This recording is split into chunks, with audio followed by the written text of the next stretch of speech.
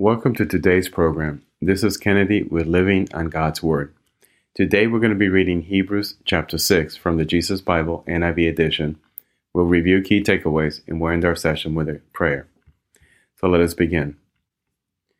Therefore, let us move beyond the elementary teachings about Christ and be taken forward to maturity, not laying again on the foundation of repentance from acts that led to death and of faith in God, instruction about cleansing rites, the laying on of hands, the resurrection of the dead, and eternal judgment, and God permitting, we will do so. It is impossible for those who have once been enlightened, who have tasted the heavenly gift, who have shared in the Holy Spirit, who have tasted the goodness of the Word of God and the powers of the coming age, and who have fallen away, to be brought back to repentance. To their loss, they are crucifying the Son of God all over again and subjecting him to public disgrace. Land that drinks in the rain, often falling on it, and that produces a crop useful to those for whom it is farmed, receives the blessing of God. But land that produces thorns and thistles is worthless and is in danger of being cursed, and in the end it will be burned. Even though we speak like this, dear friends, we are convinced of better things in your case, the things that have to do with salvation. God is not unjust. He will not forget your work and the love you have shown him, as you have helped his people and continue to help them. We want each of you to show the same diligence to the very end, so that what you hope for may be fully realized. We do not want you to become lazy, but to imitate those who, through faith and patience, inherit what has been promised. The certainty of God's promise.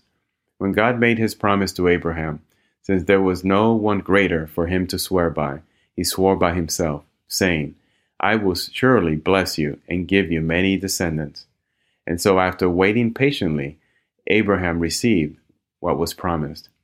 People swear by someone greater than themselves, and the oath confirms what is said and puts an end to all arguments.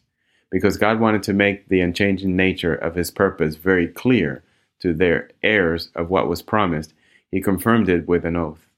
God did this so that by two unchangeable things, in which it is impossible for God to lie, we who have fled to take hold of the hope set before us may be greatly encouraged. We have this hope as an anchor for the soul, firm and secure.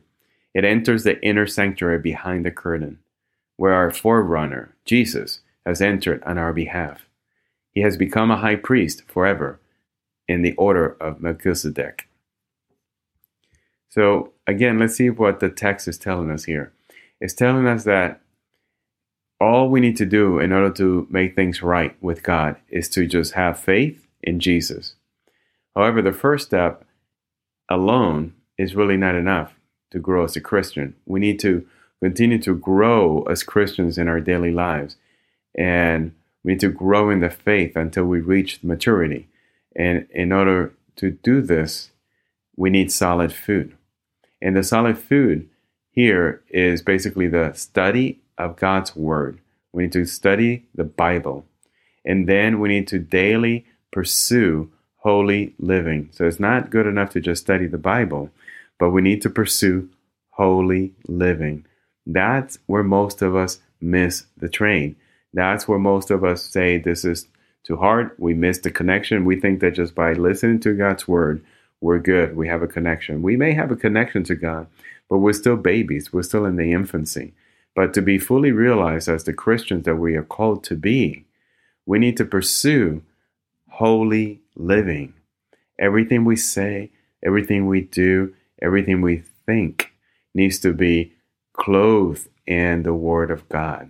It needs to be clothed in the principles of what it is to be a Christian, to have our faith anchored to Jesus and not to let us be taken away from that.